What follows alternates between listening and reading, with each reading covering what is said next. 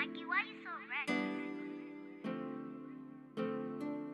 Johnny Cash got the wheel.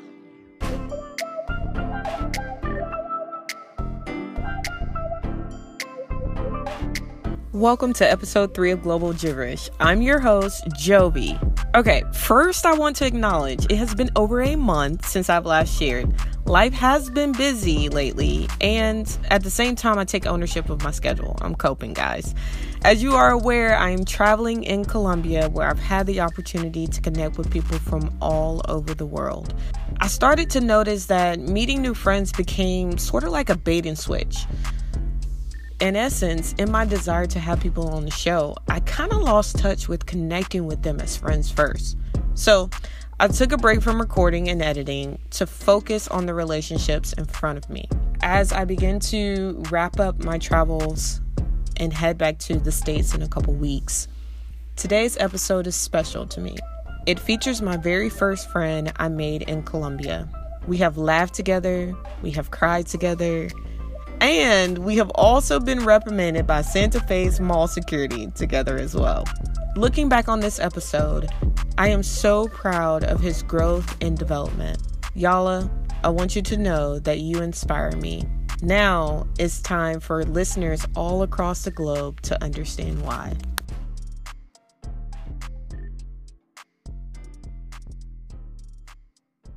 Hello everyone, my name is Yala.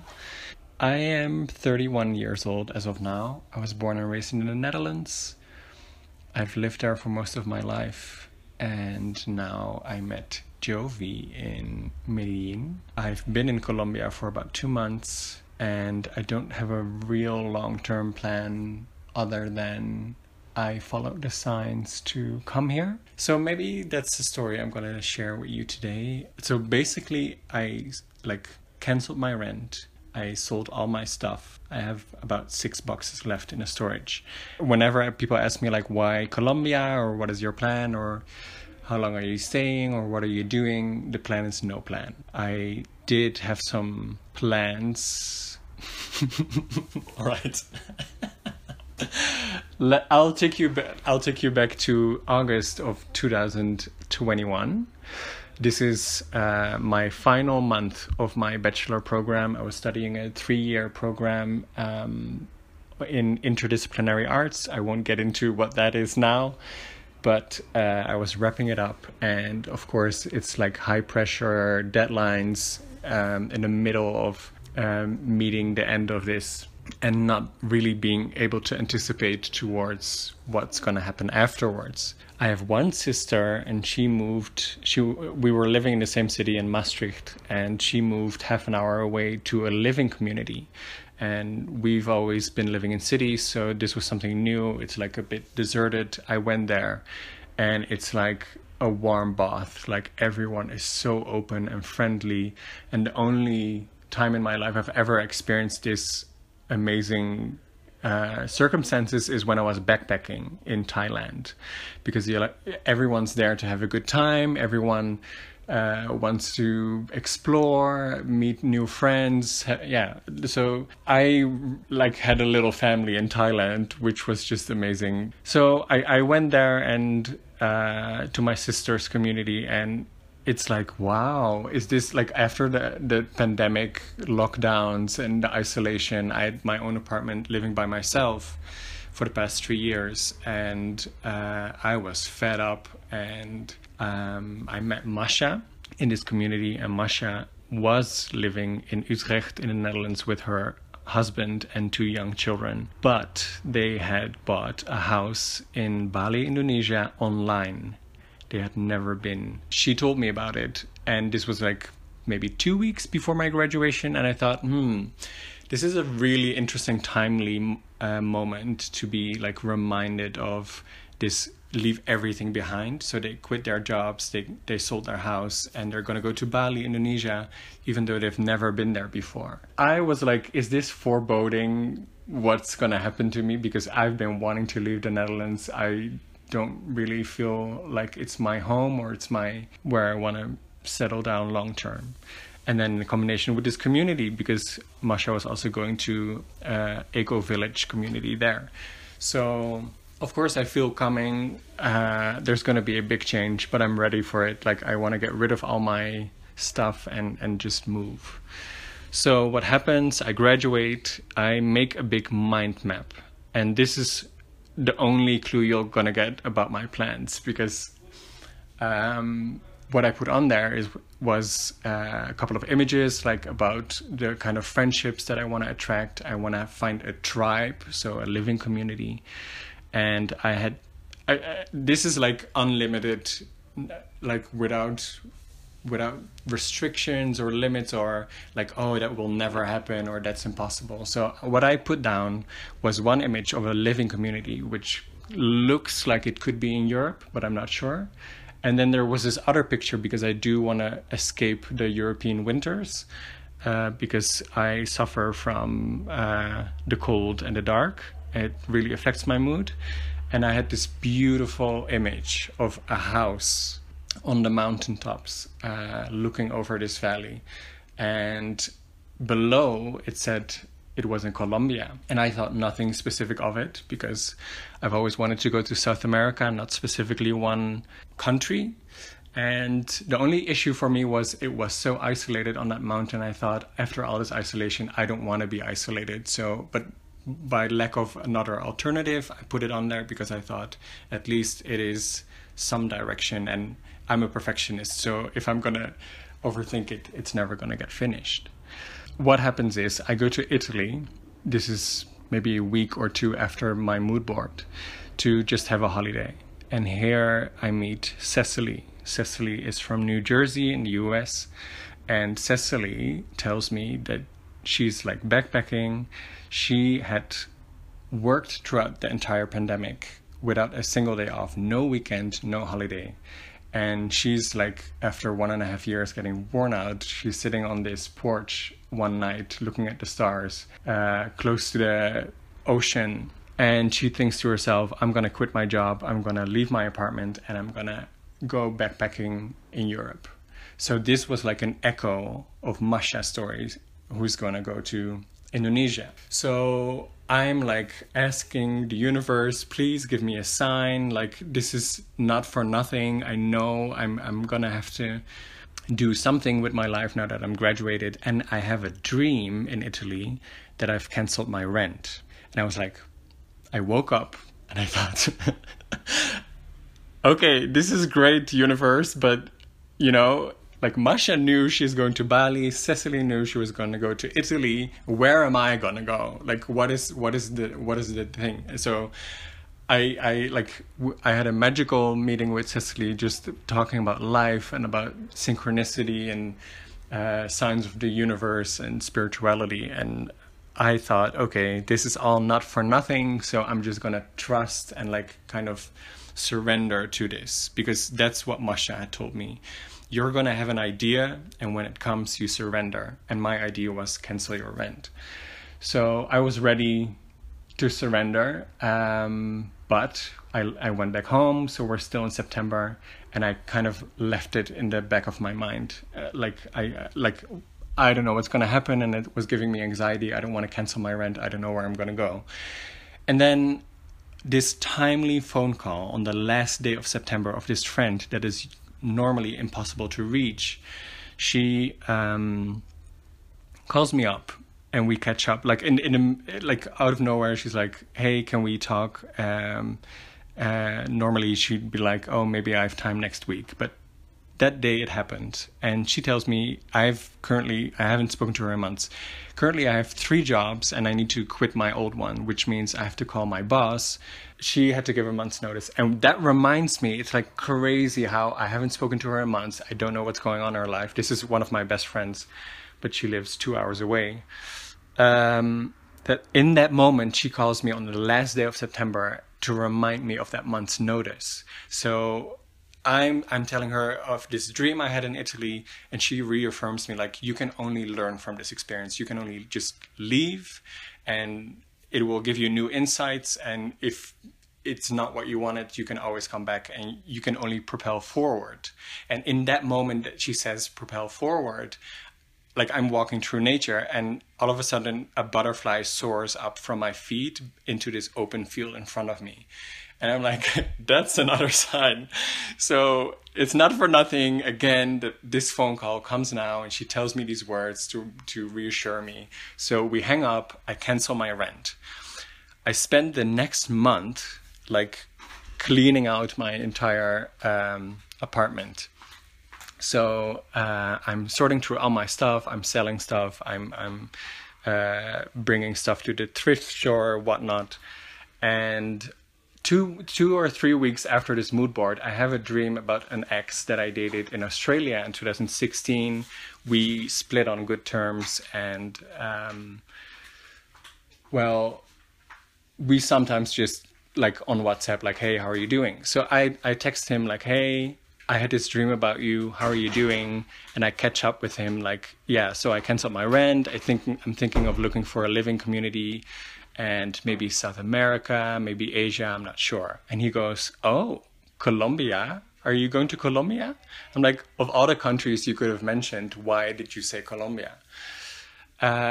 So at this point, and of course, I've been praying, like, give me a sign. What do you want me to do? Where do you want me to go? So I'm like, okay, this is not for nothing again. And now we're in the last week of October. Everything is sorted. I was thinking I'm going to go to Italy to see Cecily again, just for the time being, for as long as I don't know what I'm up to. And her bus from Croatia gets cancelled in the middle of the night, and she doesn't have a place. It was like an overnight bus, so she doesn't have a place to stay. So in a panic frenzy, she books a flight back home to the US. And I thought, well, that's really a pity, but if you feel like that's what you must do, then go for it. And in the meantime, the last two things I have to sort out are a couch and a cabinet. I'm on the second floor, and they're too heavy to carry down.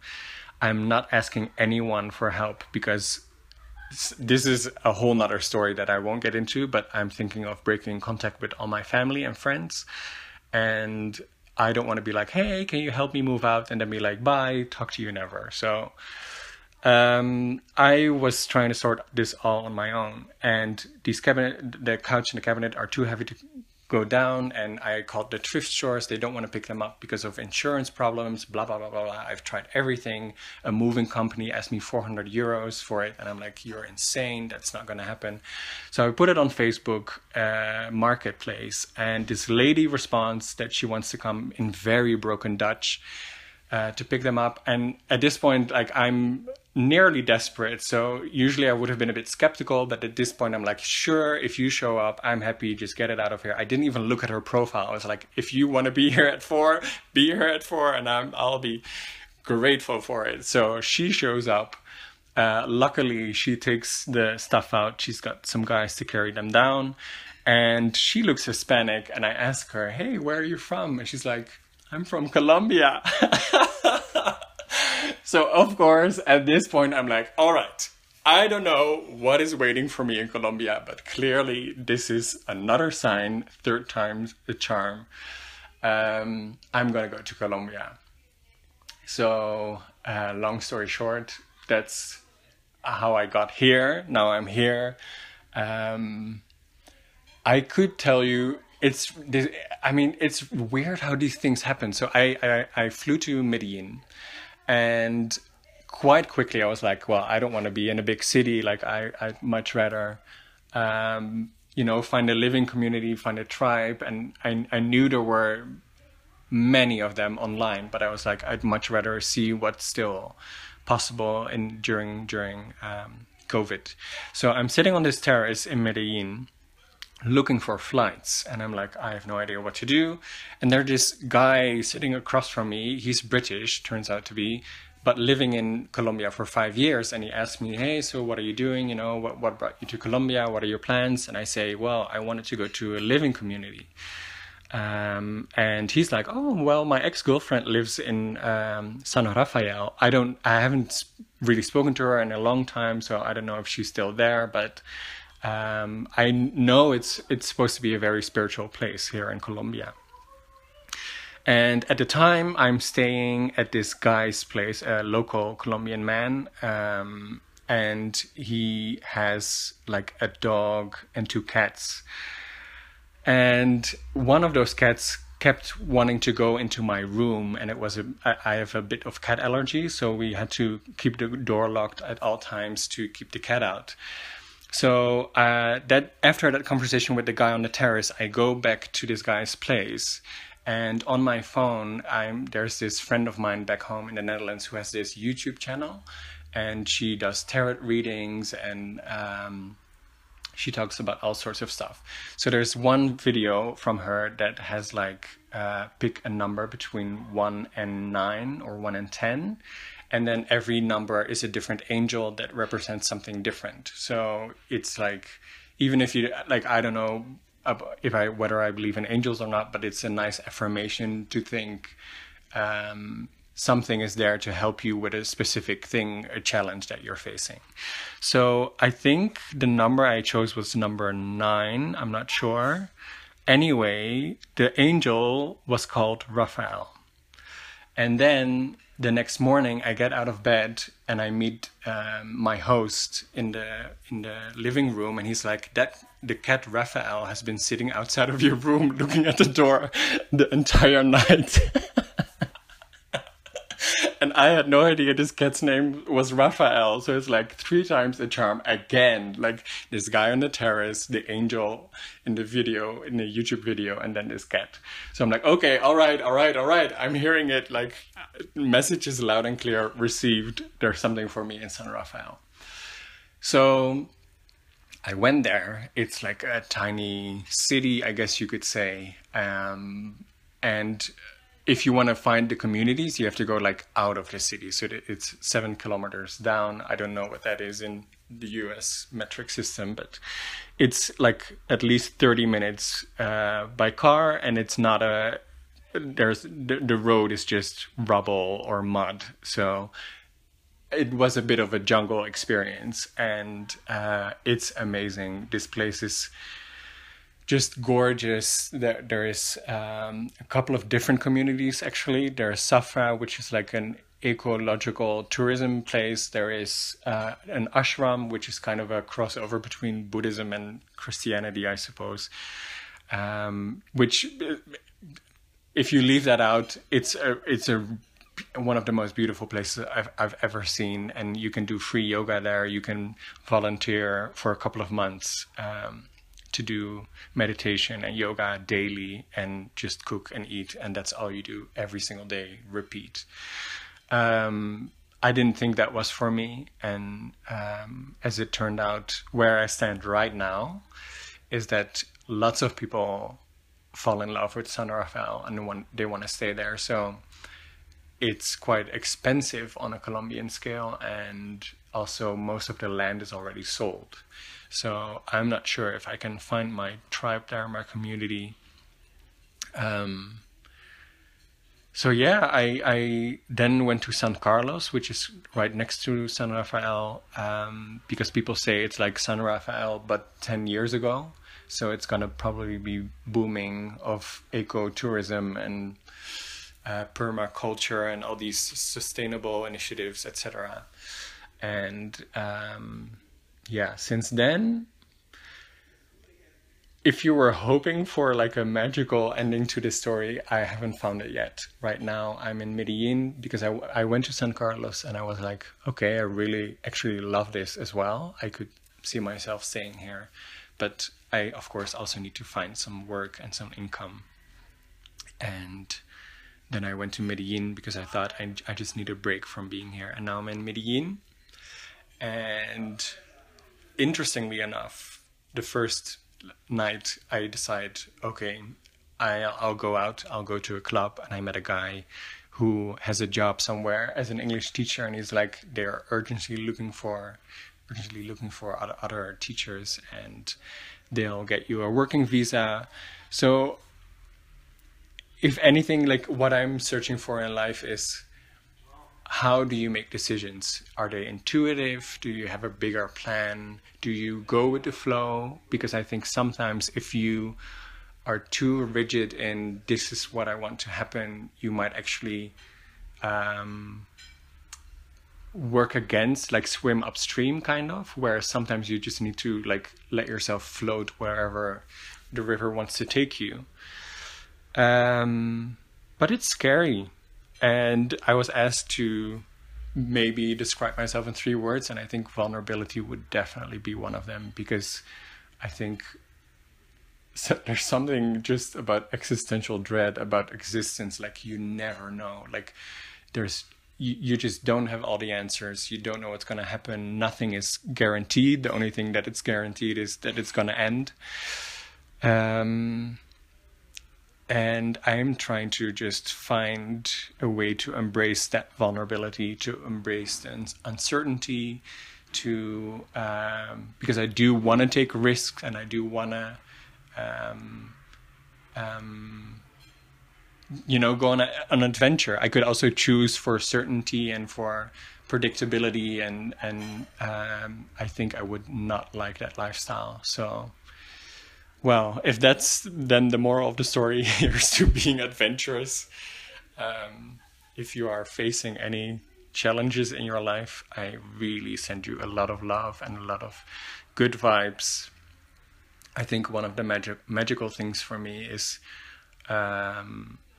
or the sweet spot, I think, is to always trust that no matter what happens, no matter how challenged you are, how upset you are, how estranged or uncomfortable, or that always trust and believe that there is something good around the corner. And I've been, like, in the past 10 years, in the past decade of being adventurous and taking risks, I've been proven that, shit might hit the fan, but there's always an amazing person to meet, or an amazing sky of clouds, or sight to see, or bird to hear, or there's an infinite amount of beauty in this world. And you just gotta also be open to receive it. All right, thank you. I'm laughing because I was thinking, thank you for coming to my TED Talk, and I also kind of hate that expression, but it's also, yeah. All right, peace and love.